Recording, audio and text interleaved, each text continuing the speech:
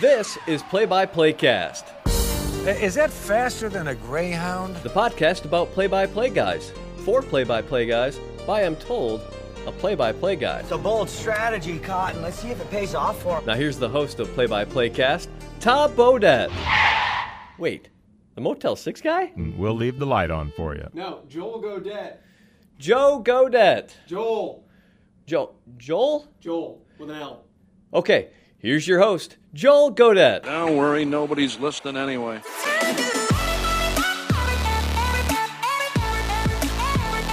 Johnny Holiday, the voice of the Maryland Terrapins, is our guest here on episode 22 of Play-by-Play Cast. Welcome back inside, everybody. My name is Joel Godet. Thank you, as always, for clicking subscribe or download and joining us here on a Friday morning. Podcast today comes to you from downtown St. Louis, Missouri.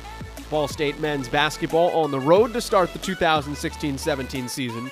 They're taking on SLU tomorrow night at Chaifetz Arena. So to all of you starting your college basketball seasons, best of luck. Enjoy it wherever you may be. This is a fun time of year if you're a broadcaster. This is what we all love to do, is call games, and right now there's an abundance of games. It's crossover season. You've got basketball, you've got football. If you do some other stuff, you've got volleyball or any other Olympic sports that are going on right now. This is the crazier, one of two really crazy crossover seasons, particularly if you're in college athletics. So enjoy it, and best of luck trying to sleep while getting in all of your prep for the myriad of games coming your way. As always, if you'd like to reach out to the podcast, we say this off the top of every episode, you can hit us up on Twitter at PXPcast. You can also hit me up on Twitter at Joel Godet. Or, again, more people are shooting me emails. Feel free to do that as well. Always great to hear from you. Know that you listen. If you do listen and you enjoy it, go ahead and give us a rating, a review, whatnot. You can be honest. If you hate the show, tell me. It'd be great. I'm not going to hold back. If you enjoy the show, tell a friend, too, by the way. Help grow our play-by-play cast community. If you get something out of the podcast, if you enjoy it, tell somebody else who's a broadcaster, hey, I listened to this thing. It might be good. I'd certainly appreciate it. The podcast would certainly appreciate it. Yeah, so if you do, thank you in advance, sincerely, because I enjoy doing this, and I hope you guys enjoy it as well. On to today's guest, Johnny Holiday. He is an interesting dude and a fantastic guy, by the way. If you've never met Johnny Holiday, one of the most genuine people that I think I've come across in this broadcasting industry. I interviewed him 2 weeks ago when Maryland was playing at Indiana in football, and the Terrapins stayed at a hotel in downtown Indianapolis.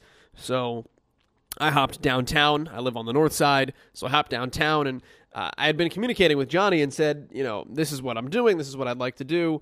If I could have a half hour of your time just to pick your brain, hopefully learn a thing or two, and have you as a guest on the podcast. And that turned into dinner that night and being able to pick his brain. He was more than gracious and more than generous, and it was really an awesome experience just to be around him and see what he does and learn for that weekend.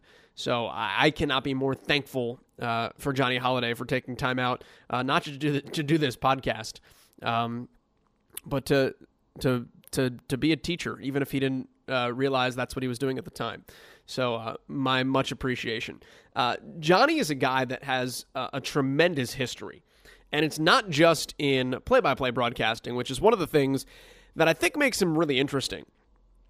Johnny has been a music DJ and was quite famous for that in and of itself. Was in New York in his 20s as a music DJ. Has acted, has done theater, obviously has done play-by-play for the Terrapins for more than 30 years. 1979 is when he got the Maryland job. But he has so many different interests and jobs that he's had, and it all contributes to the blend that is Johnny Holiday. And one of the things I think is interesting about people in general, but also people in this industry, is when they are really, really super well-rounded. When they do a lot of different things, especially when they're not sports-related. And that's one of the things that intrigues me a lot about Johnny Holiday. And we touch on that here in the podcast as well. That being said, let's dive right in. Without further ado, my conversation with the voice of the Maryland Terrapins. Since 1979, he's broadcast over 1,200 games for the Terps. Johnny Holiday joins us on Play by Play Cast. I tell you, Joel, it was when I was a disc jockey, and when I was in Cleveland, I kind of got my start in Cleveland. Thanks. I was at a party one night with a guy that sponsored the scoreboard show after the college game of the week on television. So he said to me, "Have you seen my show?" I said, "Yeah, I've seen your show." He says, "What do you think?" I said, "Well, the only thing that it kind of doesn't bother me, but it doesn't seem to match up, the guy who's hosting the show also does the kiddie show on the station. So I got a small problem with that." And he says, "Yeah, we've had a lot of complaints about that. You think you could do any better?" I said, "Absolutely," but I had no idea that I could. So he said, "Okay, come to the studio, go in there and audition for me." Okay, there was no game, just make up games, make up scores, make up highlights. So I did. And the next thing you know, I'm doing this college scoreboard on the ABC affiliate in Cleveland. And then, I played football, baseball, and basketball in high school, so I knew something about each sport. And then the Cleveland Browns public address guy had a heart attack in the off season, passed away. So I called Art Modell and I said, "Hey, if you need a PA guy, I'd like to put my hat in the ring." And I got right through to him, and the guy picks up the phone. I said, "Mr. Modell," I said, "my name is Johnny Holiday. I know who you are. I listen to you every afternoon." So you got your foot in the door right there. So I ended up as his public address announcer the last 2 years I was in Cleveland. When I went to New York, I didn't do any sports at all, strictly music and a couple of TV shows.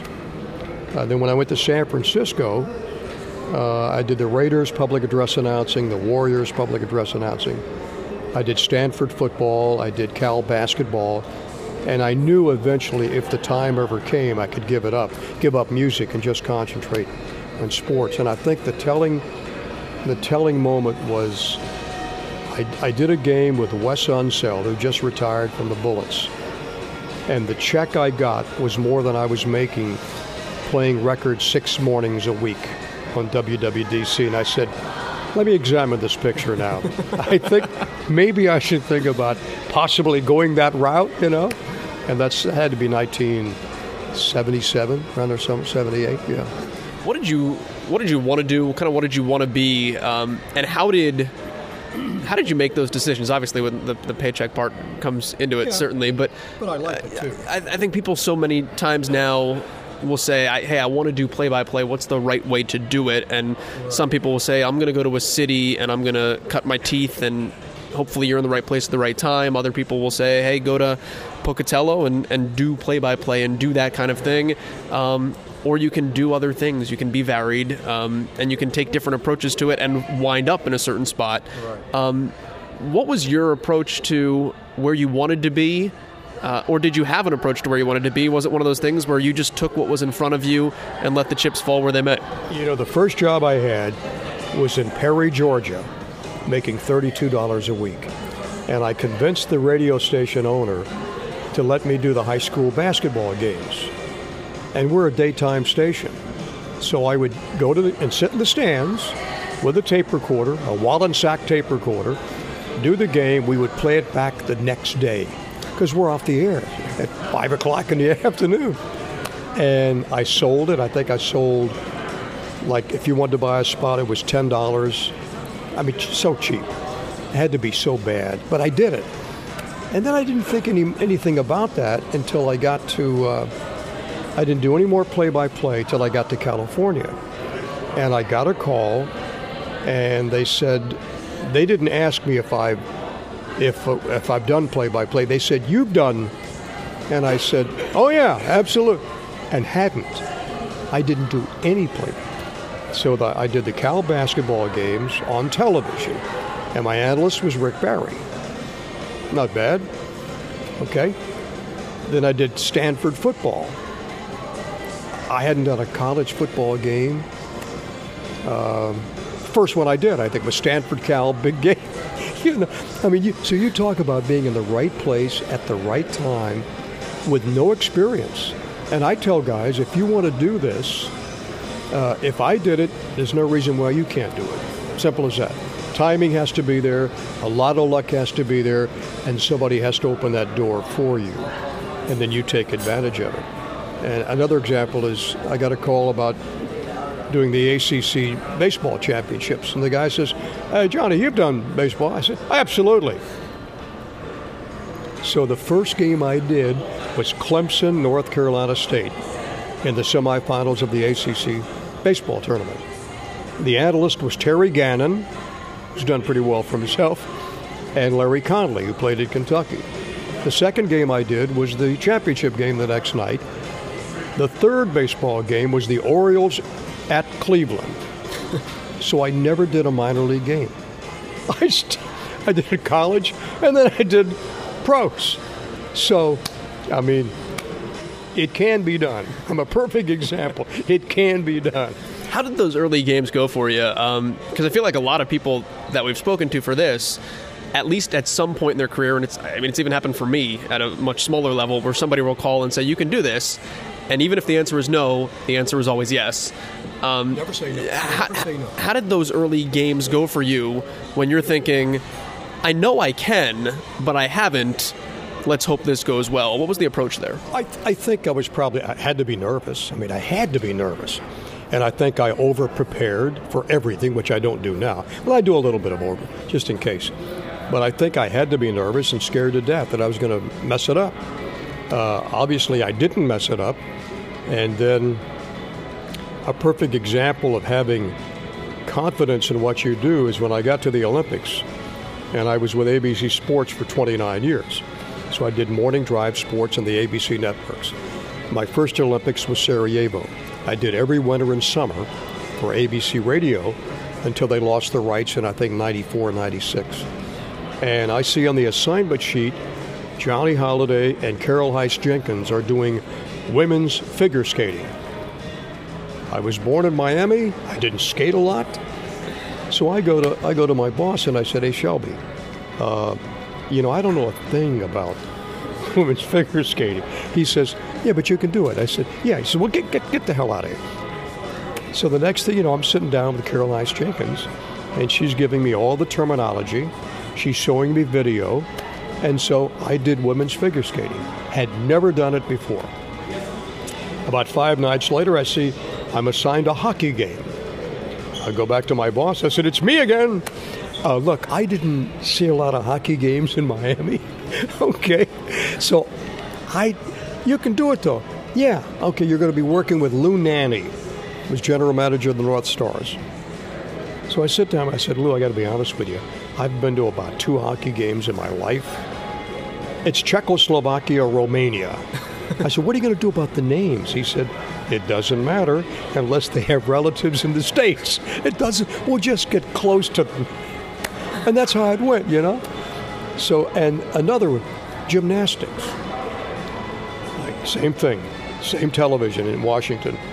We've got this, we got it away from ESPN. It's the United States Independent Amateur Gymnastics Competition for girls, ages 8 through 21 in Haines City, Florida. We'd like to send you. You've done gymnastics, haven't you? Absolutely. You're talking to Mr. Vault or whatever. So I go and sit down with a Maryland gymnastics coach. He points out this. So I got all the stuff with me, and the 2 analysts are both coaches, one at Stanford, one at Oklahoma. I know that they know I don't know a darn thing about gymnastics, but I got through it, and I set them up, basically. And I figure, okay, I went down, I was there for 4 days, I played golf 3 days, I did the show, they'll never call me back again. The next year, the phone rings. "Can we speak to Mr. Gymnastics, please?" I said, "You got to be kidding me." Hold on. 8 straight years I went down and did that. So the one thing I learned is just, you never say no. You say yes, then worry about it later on. Boxing. I did every Sugar Ray Leonard championship boxing match on ABC Radio. I had never done boxing before. My dad was a boxer. But all I knew was a left to the midsection, or a right to the jaw, into the stomach, and a clinch, and a burn. I had no idea, but I did it. And when you listen to it played back, I'm saying, yeah, that wasn't bad. I mean, it sounded like I knew what I was talking about. What's the confidence like in those spots? Because like you just said, you knew the analysts knew that you didn't know. Yeah. But what's the approach for you? Because I'm sure you're thinking, I don't want to step in it, but at the same time, I've got to make it seem like I know what I'm saying. Oh, yeah. I think the woman, was more suspicious than the guy was. The guy was okay, but I think she looked at me like, I don't think you really know this. But I had enough terminology in front of me, and I knew exactly what I was looking for, and I would basically lead them. And they're the experts. And I found out that a long time ago, that I'm only the setup guy. And like for the football games, I call the down, the distance, who carries it, who makes the tackle. The other guys analyze everything. I set them up. So I think if you've got two good people with you, or one good person, they can make you look good. And you can make them look good by the questions. And in baseball, I got Ray Knight, manager of the Reds, MVP of the World Series. People say, man, we love your show. You guys are dynamo. All I do is set him up. He's the expert. And I try to ask things that I think the average guy wants to know. Because I said, I kid around with a guy. I said, hey, all I did was pitch high school baseball and have the record for most hit batters in the on-deck circle. What have you done? So you think you're a big MVP of the World Series, huh? And I bust him all the time. But you can do that if you got a good partner. I want to go back to the beginning, but I want to relate it to where we're at here with the DJing. Yeah. There's a video of you on YouTube talking about your career in DJing, and it's got clips of you doing and talking about kind of the linguistic gymnastics that you did on air. As far as bender, bumper, jumper, chrome cracker time, every teen queen's dream, elbow deep in the ballad bowl, other start them, we chart them, all that kind of stuff. Exactly. How does something like that? Yeah, I couldn't have said it better. How does that now inform what you do today? Did it as far as a sports medium? I don't know if it just helps you talk, it helps you paint pictures better. Is there a relatability between those two things? Probably not. Okay. Probably. I think the thing I learned in radio when I was a disc jockey was timing and pacing and energy. And I learned, I knew it when I was really younger, in my 20s, that I didn't want to play records all my life. It was nice. The recognition was terrific, disc jockey of this and disc jockey of that. But you're not making any money, number one. And I knew eventually that I was going to ditch this thing. It was nice when I did it, but it also gave me a foundation, I think, for sports, that you knew how to pace yourself, you knew how to react to what the game is doing down there, instead of being a lot of guys, the play-by-play guys, start way up here and they got nowhere to go because you're right up there, and you try to take peaks and valleys like you probably do, and that I've always done, that every handoff in a football game at a 2-yard gain is not the biggest play of the game. But a lot of guys, and he picks up 2 yards, and where you going to go after that? So I think the disc jockey work really did help me. And when I was in it, everybody had a shtick, and mine was to come up with just different ways to say things. Instead of 5:15, it's 15 minutes in the corner pocket on our platter pool, something, whatever. Just make up something different that would be catchy. I don't do it in football or basketball or baseball. No way can you do it now. But I did it, and I think it worked. Vocally, too, I have to imagine it helped in that regard, and all the other stuff you do when it comes to theater. And there's a modicum of training there, even if you're not thinking about it. I would have to imagine that translates well. And I know you've said that voice is not the most important thing when it comes to certainly play-by-play. Right. But along the way, that had to have gotten refined just by doing other things and being diversified. Well, go back. There's a website called Real Radio, REEL, realradio.com. They have air checks of me and every other top 40 disc jockey in America backlogged in this website. They got air checks of me in 1960 and in 1985. Listen to the difference in 25 years. I mean, it's incredible because you sound like, my daughter says to me, you sound like you were 12 years old. I said, well, I was 18 when I started. I was. Wasn't that far off, huh? Wasn't that far. But a perfect example, you mentioned about voice and so forth, and I've never had any training, just didn't believe in it, and I said, this is what you're going to get, okay? But when I was David Brinkley's announcer on ABC television, they called me down to the studio one day, and the producer says, I want you to read this. And I took a look at the copy, and I said, hey, you got the wrong guy. I do Maryland football and basketball. This probably is not going to match up with Sunday morning at ABC television with David Brinkley, then with Sam and Cokie. And he said, just read it. I said, okay, from ABC. And he said, no, just bring it down. I said, bring it down? Yeah, just bring it down. All right, from ABC. No, wait, it's too much. He said, I want you to whisper. I said, whisper? He said, yeah, I saw you in a show called Same Time Next Year, where there's a quiet moment in the second act. You have lost your son in the war. I want that mood. I went, wow. So you actually saw that show? Oh, yeah. And that's what I'm looking for. So he had me from ABC, very low key. He said, we'll do the rest in the control room, which I thought was a great lesson for me. And he said, I know you did the Hullabaloo on NBC. I know you did Roger Miller, and that's bang, bang stuff. But I know you can do this, and we're looking to make a change in announcer. So I did it for the last 7 years, I guess they were on television. What did change from 64 to 84 vocally for you, though? Where was the growth from sounding 12 to where you're at now? I think the growth was me wanting to do more than just be a bang-bang disc jockey. And I realized if you're just going to be a shouter and a screamer, you're not going to get commercials. You're not going to be able to get speaking engagements, narrations, which I always wanted to do. I wanted to branch out into that thing. But if all you can do is just scream and shout, automobiles for sale, the banks aren't going to come after you, and the hospitals aren't going to come after you.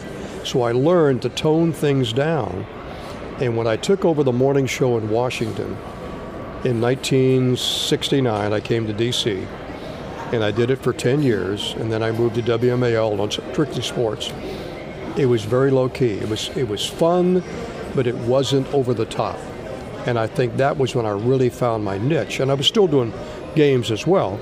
I mean, that's totally different than, playing records and stuff. But I think I learned early that if you're going to be successful in the commercial end of it, you got to slow down. You got to be able to have different inflection and different interpretation of what you're reading. And a great story, Joel, was when I was in New York. I was a hotshot disc jockey at 25, number one market, 2 o'clock to 6, drive time in New York City, millions of people. I'd been there about a month, and my boss comes in, and he says to me, I can't begin to tell you how great it is to have you here, and I hope you feel the same way. And I said, Mr. Chaseman, this is I can't describe how thrilling this is to be with you in New York and on this station. This is wonderful. He said, well, you're going to have a wonderful career, believe me. Oh, by the way, I was down the hallway, and I heard you do the Mr. Softy commercial. We're in no hurry. I said, yes, sir. You did that 60-second spot in probably 35 seconds. I know in Cleveland, the most important thing was get rid of the commercials, get to the music, or get to giving away $5,000. Here, you're a salesman. They have bought Johnny Holiday to sell their product. I said, oh. So if you want to go a minute 10, minute 15, no problem. Take your time, embellish it, make people want to go out and buy Mr. Softy ice cream.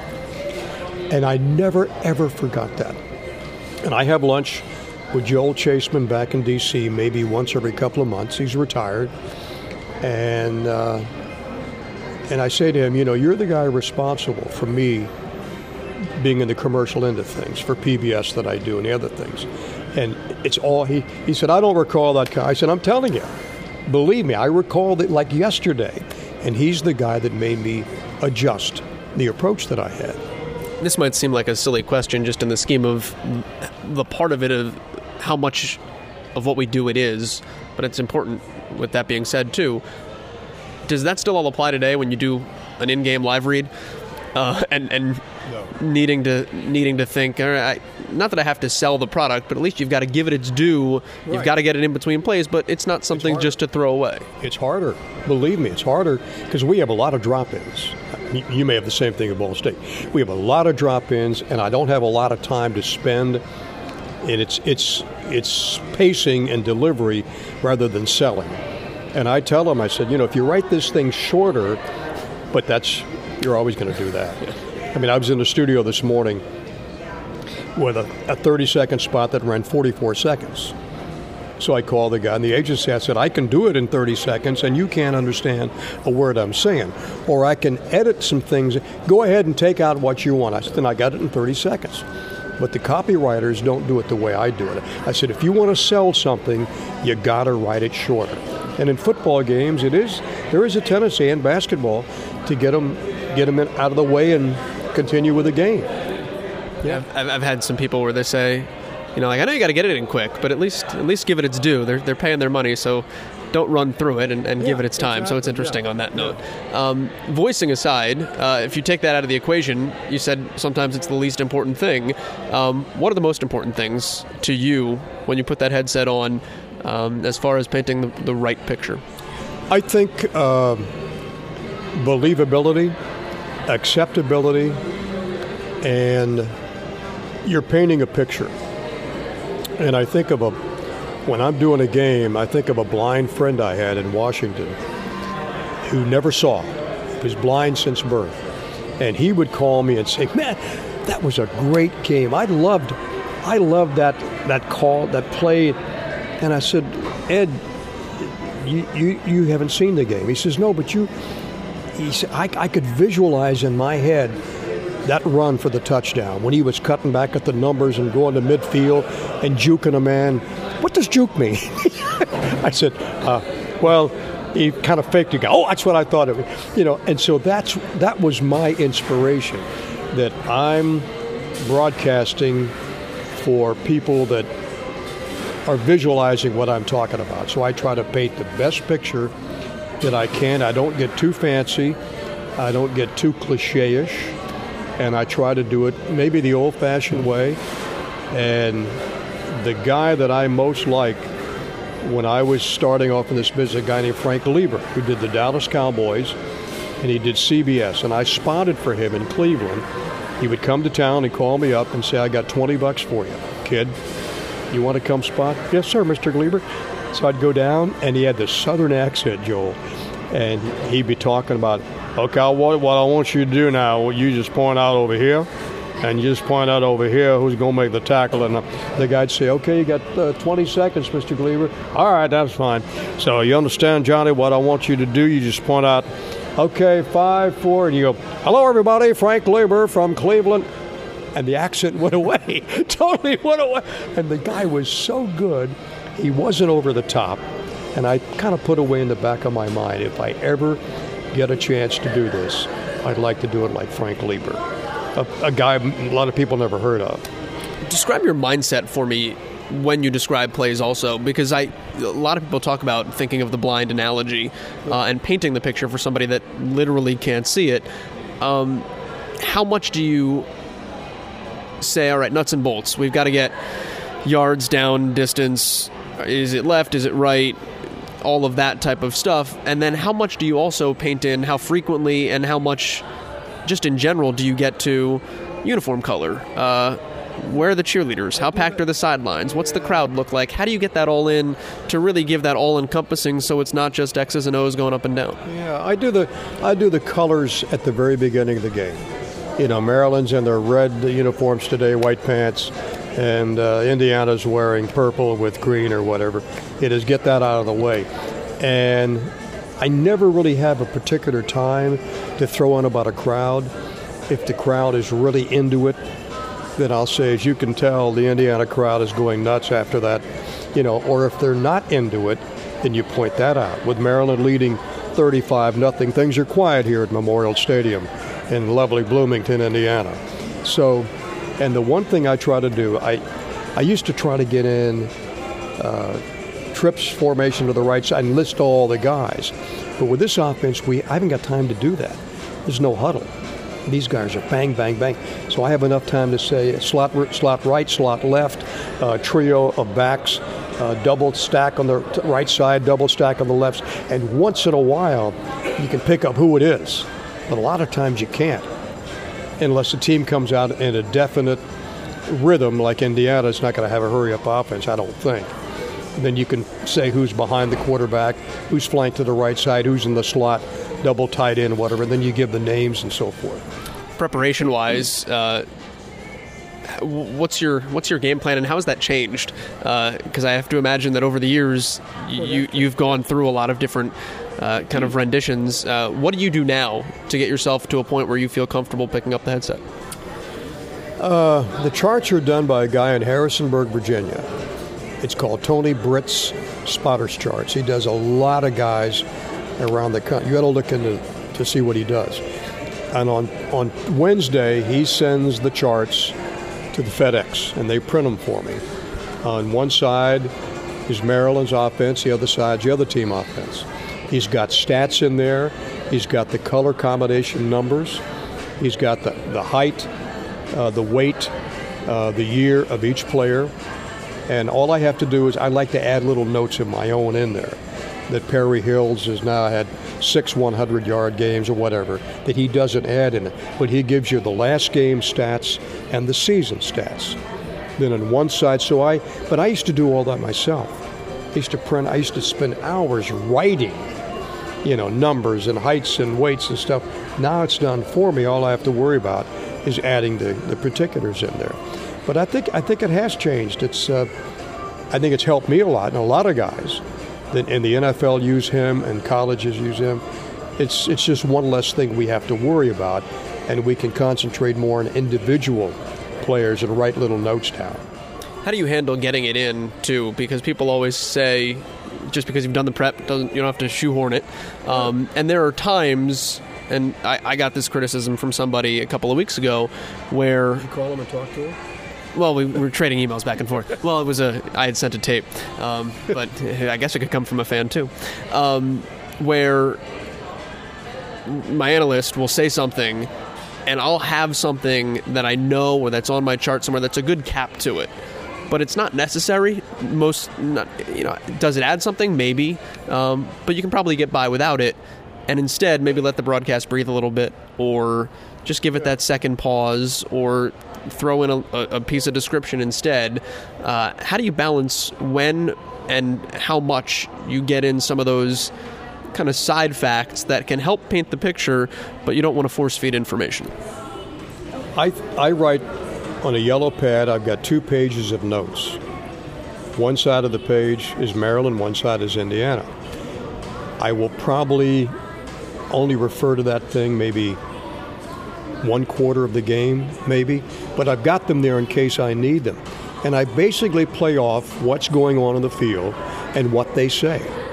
I mean, if Tim is concentrating on what Perry Hills is doing, and I've got something about Perry Hills he doesn't throw in there, I might tag him and say, you're right, Tim. He was 25 of 36 last week, and this is a struggle today. It's only 9 of 49 or whatever. But I think you got to listen to what they say. And we have a very interesting group that works with me.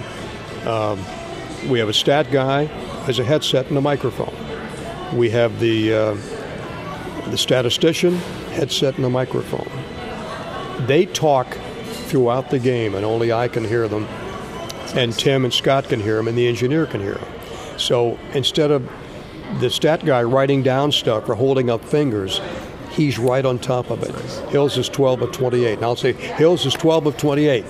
So that's something, I don't know how many guys in the country use that kind of a method. You ought to consider it sometime. Yeah. That you can, do you have a stat guy? I do. Okay, and a spotter too? They're the same guy, but yes. Okay, yeah. And sometimes the stat guy will pick up something the spotter doesn't, and vice versa.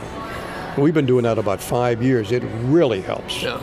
Really helps. Yeah, we have them at home. We don't get them for every road game, and then you notice. They travel with me. Yeah. They travel with me. We got 2 analysts, spotter, statistician, engineer. So I should have done the math while you were rattling that off. How big's your crew that you bring around? Is that 6 or 7 probably? 1, 2, 3, 4, 5, 6. 6 guys. It's not a bad group. Yeah. And they've all been together. This is my 38th year. It's Brett Basel's 32nd as my stat guy. Steve Rear's 21st as the spotter, and Strachan's 22nd as the analyst, and Scott McBrien's 4th year as the analyst. And Marquito, our engineer, has been with me at ABC for 30 years. Which makes life a heck of a lot easier. Oh yeah, a lot easier. Yeah, no question. Well, Johnny, we've hit a half an hour, and I've taken a lot of your time. Over? Well, we can keep going. I just don't want to. I don't want to take your whole night. No. No problem. I'll ask you one more thing. We'll go on this note. Self-critique for you. How much listening back of yourself do you do, and what do you listen for in yourself? What do you hear that you like? What do you hear that even still to this day bugs you, and you go, I got to work on that next week, and those things that are always top of mind for you? I think, even though you've been doing it a lot of years, Don Fisher, Indiana, 44 years. Had we stayed in the ACC, I'd be the longest running guy now. With Bob Harris at Duke retiring, I think he had 1 or 2 years more than me. In the Big Ten, I'm the 4th. There's 3 guys ahead of me, been longer than I have. But the thing, I say to myself, I'm never too old or never too experienced not to learn something. And so I listen to playback of certain games. If something bothers me, I want to go back and listen to it, and I want to make sure I'm not relying on crutches and saying the same thing the same way at the same time. And if I hear something, I'm going to say, I got to eliminate that. I got to stop. That's just something that I've fallen into that I shouldn't have fallen into. And I think you can always learn. You can always pick up something that you're doing that you can improve in. Or, basketball is a lot easier because it's quicker and less guys. And how many times you might be redundant in saying something. And I tell my analyst, I tell Scott McBrien, you can say more, Scott, because he's never done this before. You can say more. You don't have to hold back at all. There's no clamps on you. And, Tim, you can say less, okay? You can say less. You don't have to. You can bring it in stuff because you have a tendency to go on and on and on and on. What's the most recent thing you've learned? What's the one thing that comes to mind quickly? The one thing, Joel, I think I've learned of how lucky I am to be doing what I'm doing. I know it may sound like a, cliche and whatever, but it's the greatest job in the world to be sitting there and doing football, then you go to basketball, then you go to baseball.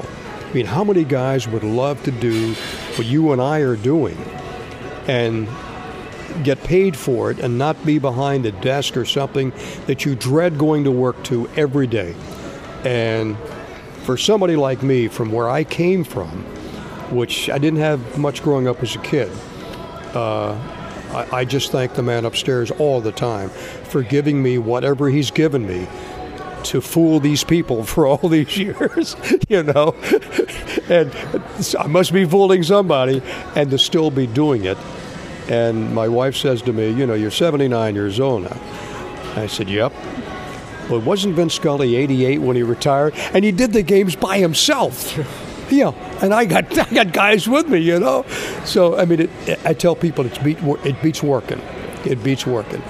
And I would encourage any young person, guy or gal, that wants to get in this business, if you can, get into it. It's a great business, as you know, dealing with people and coaches and athletes, and maybe helping the guys you deal with in the football team with their interview skills and things like that. And that's something that I really enjoy.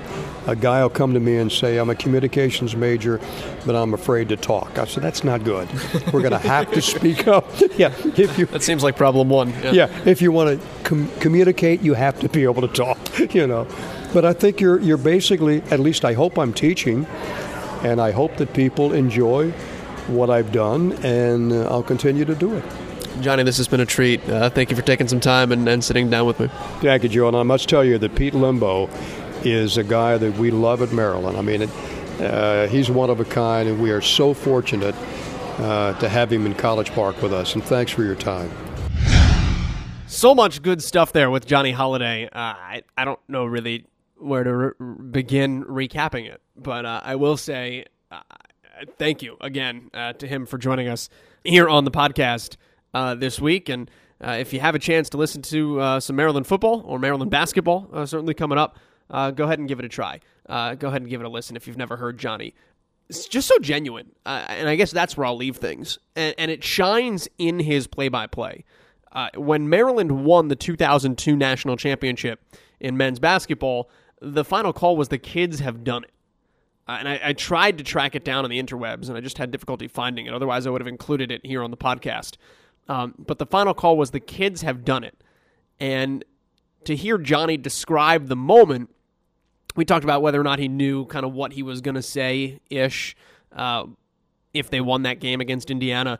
And, he said no, it just kind of flowed. And when he said the kids have done it, it was because, like, he's looking at them, and obviously in 2002, he's, 40-some-odd years older than the Maryland basketball players, so he's got that perspective, and he's just saying the kids have done it. He's looking at him and just genuinely thinking they did it. The kids have done it. And talked about the tenor in his voice, just about the overall enthusiasm and excitement at the fact that the kids had done it. They'd won the national championship. It wasn't a radio call. It was just an expression of, hey, the kids did it, which I think was really cool. So he's just a good guy, and it shown through in who he is on the radio. So, again, many thanks to Johnny Holiday for joining us on the podcast this week. They are playing the Go Home music, and I got to get down to film. So, I'm going to take a time out, and we'll see you next week right back here on Play by Play Cast. Best of luck to the beginning of college basketball season this week, everybody. We'll talk to you next Friday.